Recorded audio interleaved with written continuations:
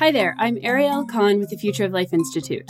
As we record and publish this podcast, diplomats from around the world are meeting in Geneva to consider whether to negotiate a ban on lethal autonomous weapons. As a technology that's designed to kill people, it's no surprise that countries would consider regulating or banning these weapons. But what about all other aspects of AI? While most, if not all, AI researchers are designing the technology to improve health, ease strenuous or tedious labor, and generally improve our well-being, most researchers also acknowledge that AI will be transformative. And if we don't plan ahead, those transformations could be more harmful than helpful. We're already seeing instances in which bias and discrimination have been enhanced by AI programs. Social media algorithms are being blamed for impacting elections. It's unclear how society will deal with the mass unemployment that many fear will be a result of AI developments. And that's just the tip of the iceberg. These are the problems that we already anticipate and will likely arrive with the relatively narrow AI we have today. But what happens as AI becomes even more advanced? How can people, municipalities, states, and countries prepare for the changes ahead? Joining us to discuss these questions are Alan Dafoe and Jessica Cousins. Alan is the director of the Governance of AI program at the Future of Humanity Institute, and his research focuses on the international politics of transformative artificial intelligence. His research seeks to understand the causes of world peace, particularly in the age of advanced artificial intelligence. Jessica is an AI policy specialist with the Future of Life Institute, where she explores AI policy considerations for the near and far term. She is also a research fellow with the UC Berkeley Center for Long-Term Cybersecurity, where she conducts research on the security and strategy implications of AI and digital governance. So Jessica and Alan, thank you so much for joining us today. Pleasure. Thank you, Ariel. I want to start with a quote, Alan, that's on your website and also on a paper that you're working on that we'll get to later, where it says, AI will transform the nature of wealth and power. And I think that's sort of at the core of a lot of the issues that we're concerned about in terms of what the future will look like and how we need to think about what impact AI will have on us and how we deal with that. And more specifically, how governments need to deal with it, how corporations need to deal with it. So I was hoping you could talk a little bit about the quote first and just sort of how it's influencing your own research. I would be happy to. So we can think of this as a proposition that may or may not be true. And I think we could easily spend the entire time talking about the reasons why we might think it is true and the character of it. One way to motivate it, as has, I think, been the case for many people, is to consider that it's plausible that artificial intelligence would at some point be human level in a general sense, and to recognize that that would have profound implications. So you can start there as, for example, if you were to read Superintelligence by Nick Bostrom, that, you sort of start at some point in the future and reflect on how profound this technology would be. But I think you can also motivate this with much more near-term perspective and thinking of AI more in a narrow sense. So I will offer 3 lenses for thinking about AI, and then I'm happy to discuss it more. The first lens is that of general purpose technology. Economists and others have looked at AI and seen that it seems to fit the category of general purpose technology, which are classes of technologies that provide a crucial input to many important processes, economic, political, military, social, and are likely to generate these complementary innovations in other areas. And general purpose technologies are also often used as a concept to explain economic growth. So you have things like the railroad or steam power or electricity or the motor vehicle or the airplane or the computer, which seem to change these processes that are important, again, for the economy or for society or for politics in really profound ways. And I think it's very plausible that artificial intelligence not only is a general purpose technology, but is perhaps the quintessential general purpose technology. And so in a way that sounds like a mundane statement, general purpose, it will sort of infuse throughout the economy and political systems, but it's also quite profound because when you think about it, it's like saying it's this core innovation that generates a technological revolution.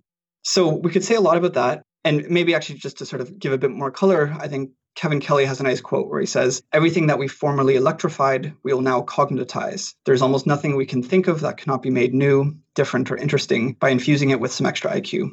We could say a lot more about general purpose technologies and why they're so transformative to wealth and power, but I'll move on to the other 2 lenses.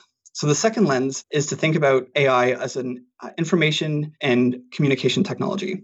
You might think this is a subset of general purpose technologies. So other technologies in that reference class would include the printing press, the internet, the telegraph. And these are important because they change, again, a sort of all of society and the economy. They make possible new forms of military, new forms of political order, new forms of business enterprise, and so forth. So we could say more about that. And those have important properties related to inequality and some other characteristics that we care about. But I'll just move on to the third lens, which is that of intelligence. So unlike every other general purpose technology, which applied to energy production or communication or transportation, AI is a new kind of general purpose technology. It changes the nature of cognitive processes. It enhances them, makes them more autonomous, generates new cognitive capabilities. And I think it's that lens that makes it seem especially transformative. In part because the key role that humans play in the economy is as increasingly as cognitive agents.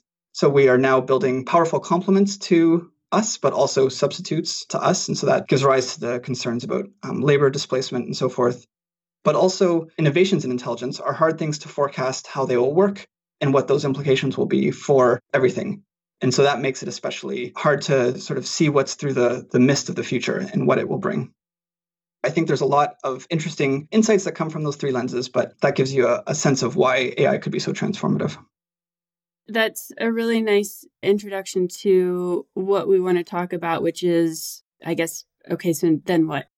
If we have this transformative technology that's already in progress, how does society prepare for that? I've brought you both on because you deal with sort of looking at the prospect of AI governance and AI policy. And so first, let's just look at some definitions. And that is, what is the difference between AI governance and AI policy?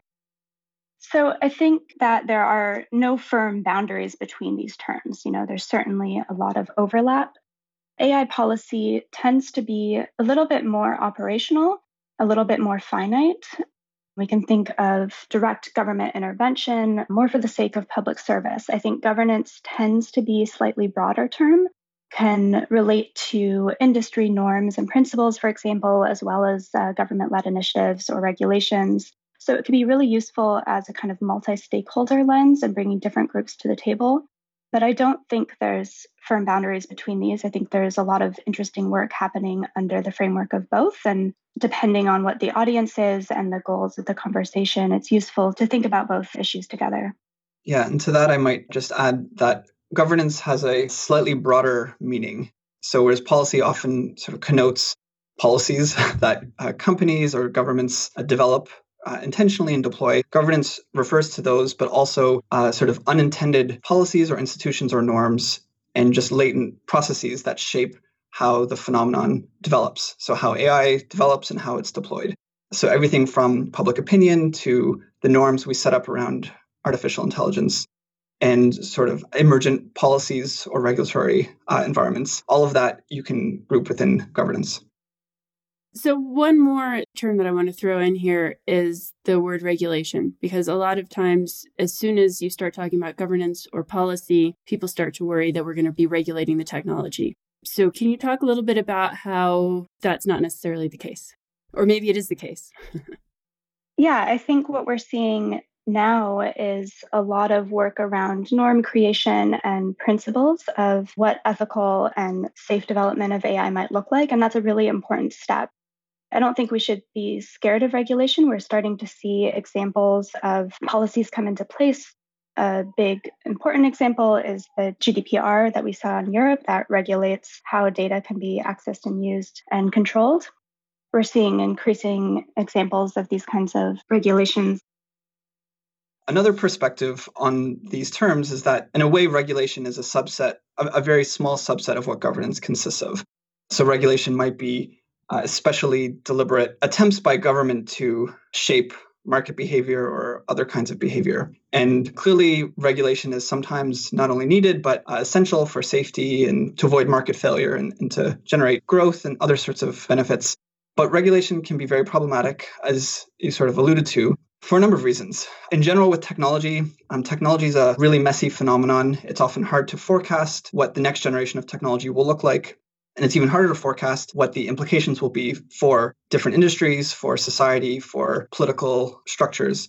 And so because of that, designing regulation can often fail. It can be misapplied to sort of an older understanding of the technology. Often the formation of regulation may not be done with a really state-of-the-art understanding of what the technology consists of. And then because technology and AI in particular is often moving so quickly, there's a risk that regulation is sort of out of date by the time it comes into play. So there's real risks of regulation. And I think a lot of policymakers are aware of that. But also, markets do fail, and there are really profound impacts of new technologies, not only on sort of consumer safety, but in fairness and other ethical concerns, but also more profound impacts, as I'm sure we'll get to, like the possibility that AI will increase inequality within countries, between people, between countries, between companies. It could generate oligopolistic or monopolistic market structures. So there's, these really big challenges emerging from how AI, is changing the market and how society should respond. And regulation is an important tool there, but it needs to be done carefully. So you've just brought up quite a few things that I actually do want to ask about. I think the first one that I want to go to is this idea that AI technology is developing a lot faster than the pace of government, basically. How do we deal with that? How do you deal with the fact that something that is so transformative is moving faster than a bureaucracy can handle it? This is a very hard question. We can introduce a concept from economics, which is useful, and that is of an externality. So an externality is some process that when two market actors transact, I buy a product from a seller, it impacts on a third party. So maybe we produce pollution, or I produce noise, or I deplete some resource, or something like that. And policy often should focus on externalities. Those are the sources of market failure. Negative externalities are the ones like pollution that you want to tax or restrict or address. And then positive externalities like innovation are ones you want to promote, you want to subsidize and encourage. And so one way to think about how policy should respond to AI is to look at the character of the externalities. If the externalities are local, and if the sort of relevant stakeholder community is local, then I think a good general policy is to devolve political authority to the lowest level that you can. So you want municipalities or even smaller groups to implement different regulatory environments. The purpose for that is not only so that the regulatory environment is adapted to the local preferences, but also you generate experimentation. So maybe one community uses AI, in one way, and another employs it in another way. And then over time, we'll start seeing which approaches work better than others. So as long as externalities are local, then that's, I think, what we should do. However, many of these externalities are at least national, but most of them actually seem to be international. Then it becomes much more difficult. Right. So if the externalities are at the country level, then you need country level policy to optimally address them. And then if they're transnational, international, then you need to negotiate with your neighbors to converge on a policy. And that's when you get into, much greater difficulty because you have to agree across countries and jurisdictions, but also the stakes are so much greater if you get the policy wrong. And you can't learn from the sort of trial and error of the process of local regulatory experimentation. Just want to push back a little bit on this idea. I mean, if we take regulation out of it for a second and think about the speed at which AI research is happening and kind of policy development, the people that are conducting AI research, it's a human endeavor. So there are people making decisions, there are institutions that are involved that rely upon existing power structures. And so this is already kind of embedded in policy, and there are political and ethical decisions just in the way that we're choosing to design and build this technology from the get-go. So all of that's to say that thinking about policy and ethics as part of that design process, I think is really useful, and just to not have them as always opposing factors. One of the things that can really help in this is just improving those communication channels between technologists and policymakers. So there isn't such a wide gulf between these worlds and these conversations that are happening, and also bringing in social scientists and others to join in on those conversations. I agree. I want to take some of these ideas and look at where we are now.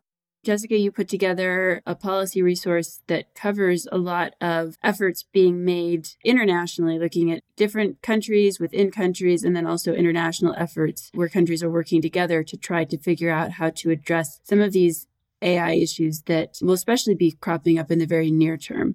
I was wondering if you could talk a little bit about sort of what the current state of AI policy is today. Sure. So this is available publicly. This is futureoflife.org/AI-policy. It's also available on the Future of Life homepage.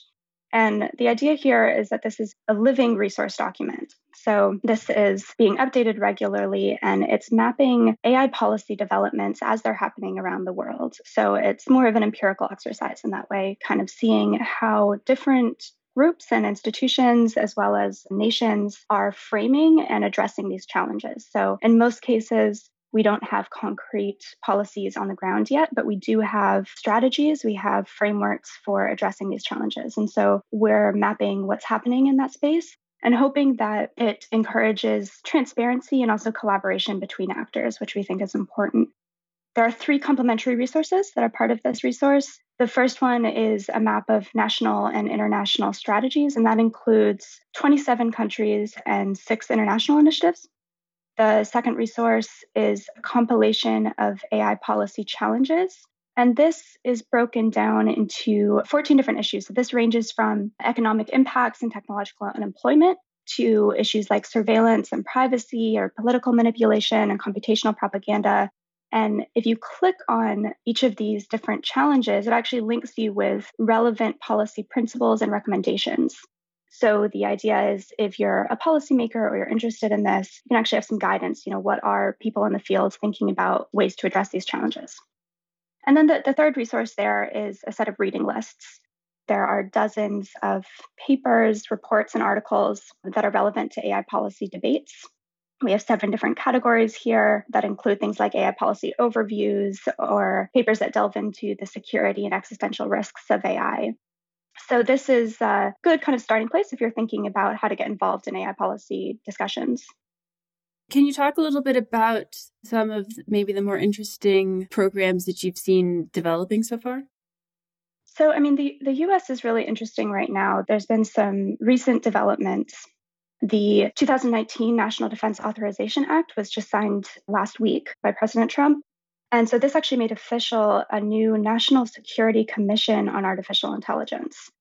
So we're seeing the kind of beginnings of a national strategy for AI within the US through these kinds of developments that don't really resemble what's happening in other countries. This is part of the Defense Department, much more tailored to national defense and national security. So there's going to be 15 commission members looking at a range of different issues, but particularly with how they relate to national defense. We also have a new joint AI center in the DoD that will be looking at an ethical framework, but for defense technologies using AI. So if you compare this kind of focus to what we've seen in France, for example, they have a national strategy for AI. It's called AI for Humanity. And there's a lengthy report that goes into numerous different kinds of issues. They're talking about ecology and sustainability, about transparency, much more of a focus on having state-led developments, kind of pushing back against the idea that we can just leave this to the private sector to figure out, which is really where the US is going in terms of the consumer uses of AI. Trump's priorities are to remove regulatory barriers as it relates to AI technology. So France is markedly different, and they want to push back against the company control of data and the uses of these technologies. So that's kind of an interesting difference we're seeing. So I would like to add that I think Jessica's overview of global AI policy looks like a really useful resource. There's a lot of links to, most of the key, I think, readings that I would think you'd want to direct someone to. So I really recommend people check that out. And then specifically, I just want to respond to this remark Jessica made about sort of US approach, letting companies more have a free rein at developing AI versus the French approach, especially well articulated by Macron in his Wired interview, is the insight that you're unlikely to be able to develop AI successfully if you don't have the trust of important stakeholders. And that mostly means the citizens of your country. And I think, Facebook has realized that and is working really hard to regain the trust from citizens and users. And just in general, I think, if AI products are being deployed in a ecosystem where people don't trust them, that's going to handicap the deployment of those AI services. There will be sort of barriers to their use. There will be opposition regulation that will not necessarily be the most efficient way of generating AI that's fair or safe or respects privacy. So I think this conversation between different governmental authorities and the public and NGOs and researchers and companies around what is sort of good AI, what are the norms that we should expect from AI, and then how do we communicate that and enter into a conversation that between the public and the developers of AI is really important and is sort of against US national interest to not have that conversation and not develop that trust. So I'd actually like to stick with this subject for a minute because trust is something that I find rather fascinating, actually. How big a risk is it, do you think, that the public could decide we just don't trust this technology and we want it to stop? And if they did decide that, do you think it would actually stop? Or do you think there's enough government and financial incentive to continue promoting AI that public trust may not be as big a deal as it has been for some other technologies? I certainly don't think that there's going to be a complete stop from the companies that are developing this technology, but certainly responses from the public and from their employees can shift behavior. At Google, we're seeing at Amazon that protests from the employees can lead to changes. So in the case of Google, the employees were upset about the involvement with the US military on Project Maven and didn't want their technology to be used in that kind of weaponized way. And that led Google to publish their own AI ethics principles, which included specifically that they would not renew that contract and that they would not pursue autonomous weapons. There is certainly a back and forth that happens between the public, between employees of companies, and where the technology is going. I think we should feel empowered to be part of that conversation. Yeah, I would just second that. Investments in AI and research and development will not stop, certainly globally, but there's still a lot of interest that could be substantially harmed, including the public interest from the development of valuable AI services and growth from a breakdown in trust. AI services really depend on trust. You see this with the big AI companies that rely on having a large user base and generating a lot of data. Right. So the algorithms often depend on lots of user interaction and having a large user base to do well. And that only works if users are willing to share their data, if they trust that their data, is protected and being used appropriately, if there are not political movements to inefficiently or not in the interests of the public prevent the accumulation and use of data. So that's one of the big areas. But I think there's a lot of other ways in which a breakdown in trust would harm the development of AI. It will make it harder for startups to get going. Also, as Jessica mentioned, I think AI researchers are, they're not just in it for the money. A lot of them have real political convictions. And if they don't feel like their work is doing good, or if they have ethical concerns with how their work is being used, they are likely to switch companies or express their concerns internally, as we saw at Google. I think this is really crucial for a country from the national interest perspective. If you want to have a healthy AI ecosystem, you need to develop a regulatory environment that works, but also have relationships with key companies and the public that's informed and sort of stays within the bounds of the public interest in terms of all the range of ethical and other concerns they would have. 2 quick additional points on this issue of trust. The first is that policymakers should not assume that the public will necessarily trust their reaction and their approach to dealing with this. And there's differences in the public policy processes that happen that can enable greater trust. So, for example, I think there's a lot to learn from the way that France went about developing their strategy. It took place over the course of a year with hundreds of interviews, extremely consultative with members of the public. And that really encourages buy-in from a range of stakeholders, which I think is important. If we're going to be establishing policies that stick around, to have that buy-in, not only from industry, but also from the publics that are implicated and impacted by these technologies. A second point is just the importance of norms that we're seeing in creating cultures of trust. And I don't want to overstate this, but it's sort of a first step. And I think we also need monitoring services. We need accountability. We need ways to actually check that these norms aren't just kind of disappearing into the ether, but are upheld in some way. But that being said, they are an important first step. And so I think things like the Asilomar AI principles, which were, again, a very consultative process that were developed by a large number of people and iterated upon, and only those that had quite a lot of consensus made it into the final principles. We've seen thousands of people sign on to those. We've seen them being referenced around the world. So those kinds of initiatives are important in kind of helping to establish frameworks of trust. While we're on this topic, you've both been sort of getting into roles of different stakeholders in developing policy and governance. And I'd like to touch on that more explicitly. We have, obviously governments, we have corporations, academia, NGOs, individuals. What are the different roles that these different stakeholders play? And do you have tips for how these different stakeholders can try to help implement better and more useful policy? Maybe I'll start and then turn it over to Jessica for the comprehensive answer. I think there's lots of things that can be said here, and really most actors should be involved in multiple ways. But one I want to highlight is I think the leading AI companies are in a good position to be leaders in shaping norms and best practice and technical understanding and recommendations for policies and regulation. We're actually quite fortunate that many of them are doing an excellent job with this. So I'll just call out one that I think is commendable in the extent to which it's being a good corporate citizen, and that's Alphabet. I think they've developed their self-driving car technology in the right way, which is to say carefully. Their policies towards patents is, I think, more in the public interest, and that is that they oppose offensive patent litigation and have really sort of invested in opposing that. You can also tell a business case story for why they would do that. I think they've supported really valuable AI research that otherwise groups like FLI or other sort of public interest funding sources would want to support. Two examples I'll offer are Chris Olah in Google Brain, who has done work on transparency and legibility of neural networks. This is highly technical, but also extremely important for safety in the near and long term. This is the kind of thing that we'll need to figure out to have confidence that really advanced AI is sort of safe and working on our interests, but also in the near term for understanding things like, is this algorithm fair or is it or what was it doing and can we audit it?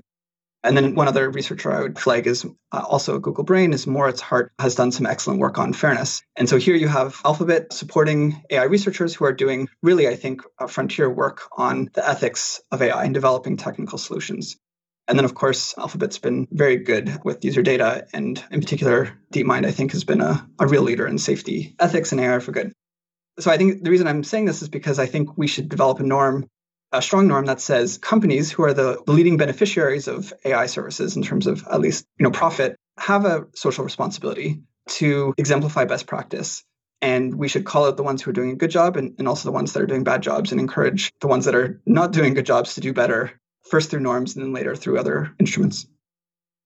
I absolutely agree with that. I think that we are seeing a lot of leadership from companies and small groups as well, not even just the major players. Just a couple of days ago, an AI marketing company released an AI ethics policy and just said, actually, we think every AI company should do this. And we're going to start and say that we won't use negative emotions to exploit people, for example, and that we're going to take action to avoid prejudice and bias. I think these are really important ways to establish those best practices, exactly as you said. The only other thing I would say is that more than other technologies in the past, AI is really being led by a small handful of companies at the moment in terms of the major advances. So I think that we will need some external checks on some of the processes that are happening. If we kind of analyze the topics that come up, for example, in the AI ethics principles coming from companies, not every issue is being talked about. I think there certainly is an important role for governments and academia and NGOs to get involved and point out those gaps and help kind of hold them accountable. I want to transition now a little bit to talk about, Alan, some of the work that you're doing at the Governance of AI program. You also have a paper that I believe will be live when this podcast goes live. I'd like you to talk a little bit about what you're doing there and also maybe look at sort of this transition of how we go from governance of this sort of narrow AI that we have today to looking at how we deal with more advanced AI in the future. Great. So the Governance of AI program is a unit within the Future of Humanity Institute at the University of Oxford. The Future of Humanity Institute was founded by Nick Bostrom, and he's the director, and he's also the author of Superintelligence. So you can see a little bit from that why we're situated there.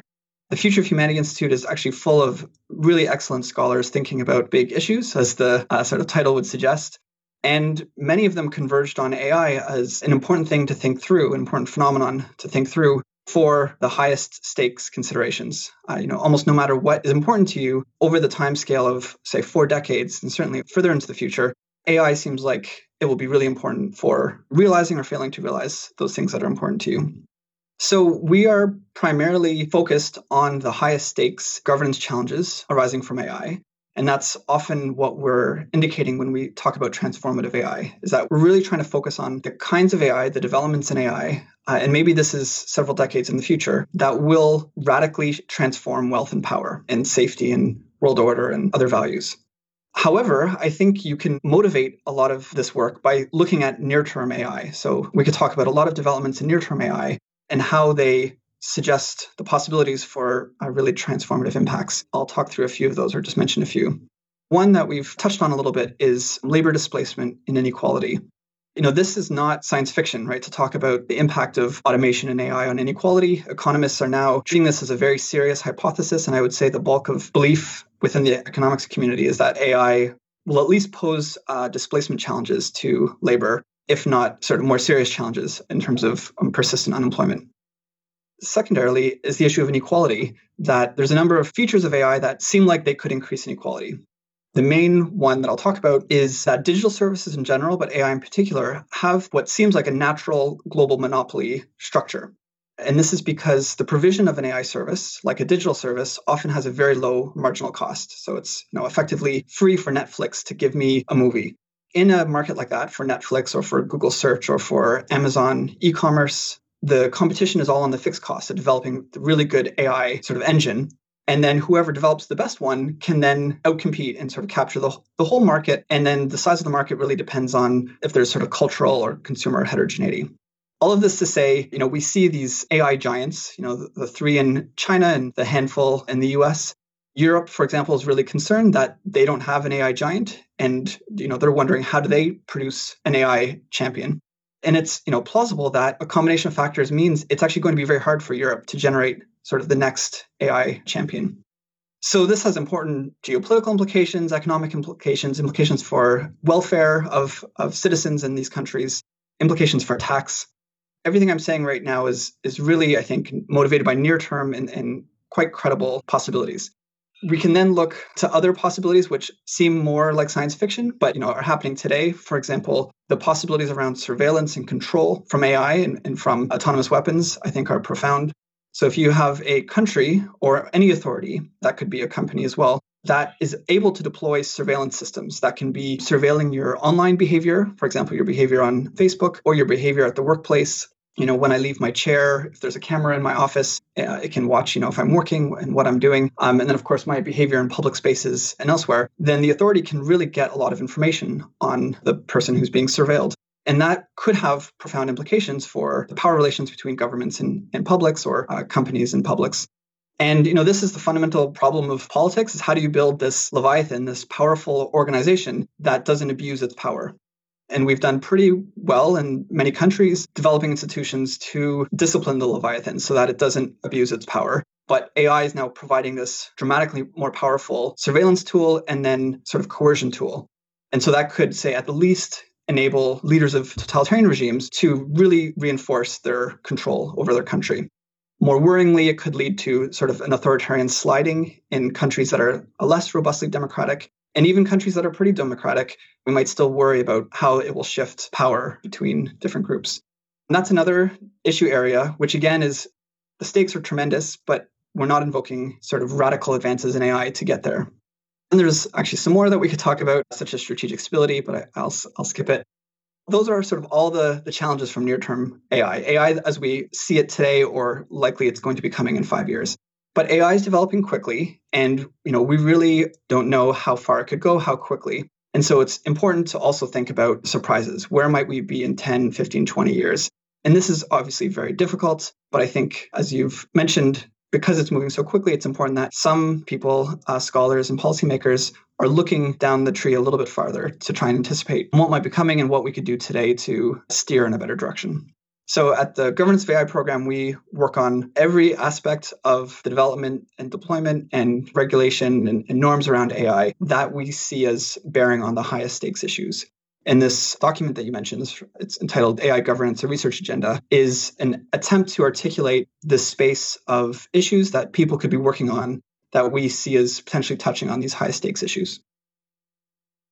One area that I don't think you mentioned that I would like to ask about is the idea of an AI race.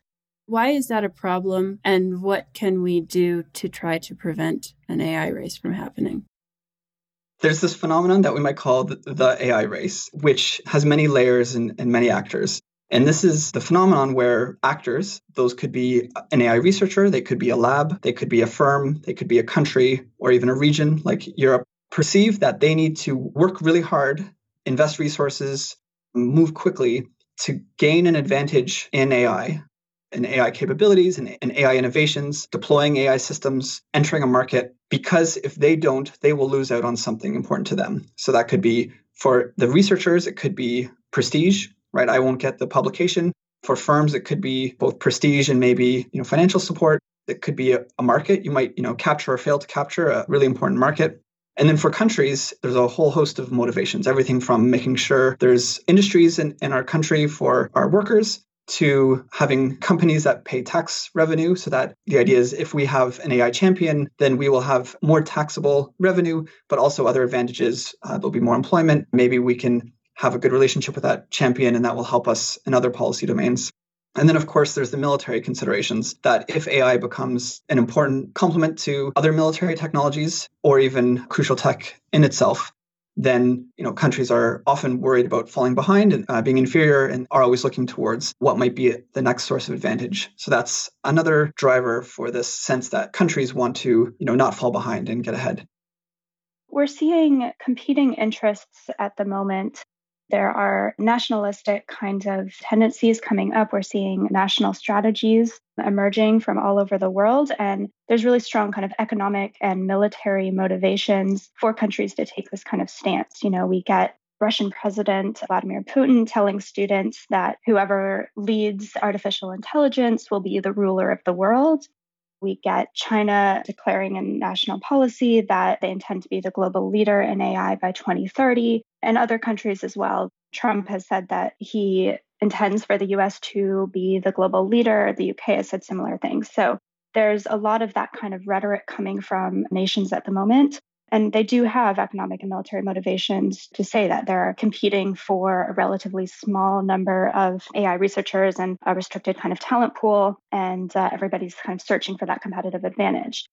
That being said, as we see AI develop, particularly from more narrow applications to potentially more generalized ones, the need for international cooperation as well as more robust safety and reliability controls are really going to increase. And so I think there are some emerging signs of international efforts that are really important to look to.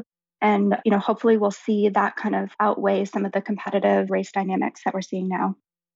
The sort of crux of the problem is if everyone's driving to achieve this performance achievement, right, they want to have the next most powerful system, then if there's any other value that they might care about or society might care about that's sort of in the way, or that there's a trade-off, they have an incentive to trade away some of that value to gain a performance lead. Things that we see today, like privacy. So maybe countries that have a stricter privacy policy may have troubles generating an AI champion. Some look to China and see that, maybe China has an AI advantage because it has such a cohesive national culture and a close relationship between government and the private sector, as compared with, say, the United States, where you can see a real conflict at times between, say, Alphabet and parts of the US government, which I think the petition around Project Maven really illustrates. So the values you might lose include, say, privacy, or maybe not developing autonomous weapons according to some ethical guidelines that you would want. There's other concerns that put people's lives at stake. So if you're, say, rushing to market with a self-driving car that isn't sufficiently safe, then, people can die in the, small numbers. They're independent risks. But if, say, the risk that you're deploying is that the self-driving car system itself is hackable at scale, then you might be generating a new weapon of mass destruction. So there's these accident risks or malicious use risks that are pretty serious. And then when we really start looking towards AI systems that would be very intelligent, hard for us to understand because they're sort of opaque, complex, fast-moving, when they're plugged into financial systems, energy grid, cyber systems for, say, cyber defense, there's an increasing risk that we won't even know what risks we're exposing ourselves to because of these highly complex, interdependent, fast-moving systems. And so if we could sort of all take a breath and reflect a little bit, that might be more optimal from everyone's perspective. But because there's this perception of a prize to be had, it seems likely that we are going to be moving more quickly than is optimal. It's a very big challenge. It won't be easily solved, but in my view, it is the most important issue for us to be thinking about and working towards of the coming decades. And if we solve it, I think we're much more likely to develop beneficial advanced AI, which will help us solve all our other problems. So I really see this as the global issue of our era to work on. We sort of got into this a little bit earlier, but what are some of the other countries that have policies that you think maybe more countries should be implementing? And maybe more specifically, if you could speak about some of the international efforts that have been going on. Yeah, so an interesting thing we're seeing from the UK is that they've established a Center for Data Ethics and Innovation, and they're really making an effort to prioritize ethical considerations of AI. So I think it remains to be seen exactly what that looks like, but that's an important kind of element to keep in mind. Another interesting thing to watch, Estonia is working on an AI law at the moment. So they're trying to make very clear guidelines so that when companies come in and they want to work on AI technology in that country, they know exactly what the framework they're working in will be like. And they actually see that as something that can help encourage innovation. So I think that'll be a really important one to watch as well. But there's a lot of great work happening. There's task forces emerging, and not just at the federal level, at the local level too. New York now has an algorithm monitoring task force and actually trying to see where are algorithms being used in public services and trying to encourage accountability about where those exist. So that's a really important thing that potentially could spread to other states or other countries. And then you mentioned international developments as well. So there are important things happening here. The EU is certainly a great example of this right now. 25 European countries signed a declaration of cooperation on AI. This is a plan, a strategy to actually work together to improve research and work collectively on the kind of social and security and legal issues that come up around AI. There's also, at the G7 meeting, they signed, it's called the Charlevoix Common Vision for the Future of AI. That, again, it's not regulatory, but setting out a vision that includes things like promoting human-centric AI and fostering public trust, supporting lifelong learning and training, as well as supporting women and underrepresented populations in AI development. So those kinds of things I think are really encouraging. Excellent. And was there anything else that you wanted to add that you think is important to add that we didn't get a chance to discuss today? Just a couple things. There are important ways that governments can shape the trajectory of AI that aren't just about regulation. For example, deciding how to leverage government investment really changes the trajectory of what AI is developed, what kinds of systems people prioritize. That's a really important kind of policy lever that is different from regulation that we should keep in mind. Another one is around procurement standards. So when governments want to bring in AI technologies into government services, what are they going to be looking for? What are the best practices that they require for that? So those are important levers. Another issue just is somewhat taken for granted in this conversation, but just to state it, is that, shaping AI for a safe and beneficial future is we can't just have technical fixes. These are really built by people, and we're making choices about how and where they're deployed and for what purposes. So these are social and political choices. This has to be a multidisciplinary process and involve governments along with industry and civil society. So really encouraging to see these kinds of conversations take place. Awesome. I think that's the really nice note to end on. Well, so Jessica and Alan, thank you so much for joining us today. Thank you, Ariel. It was a real pleasure. And Jessica, it was a pleasure to chat with you. And thank you to all the good work coming out of FLI promoting beneficial AI. Yeah, thank you so much, Ariel. And thank you, Alan. It's really an honor to be part of this conversation. Likewise.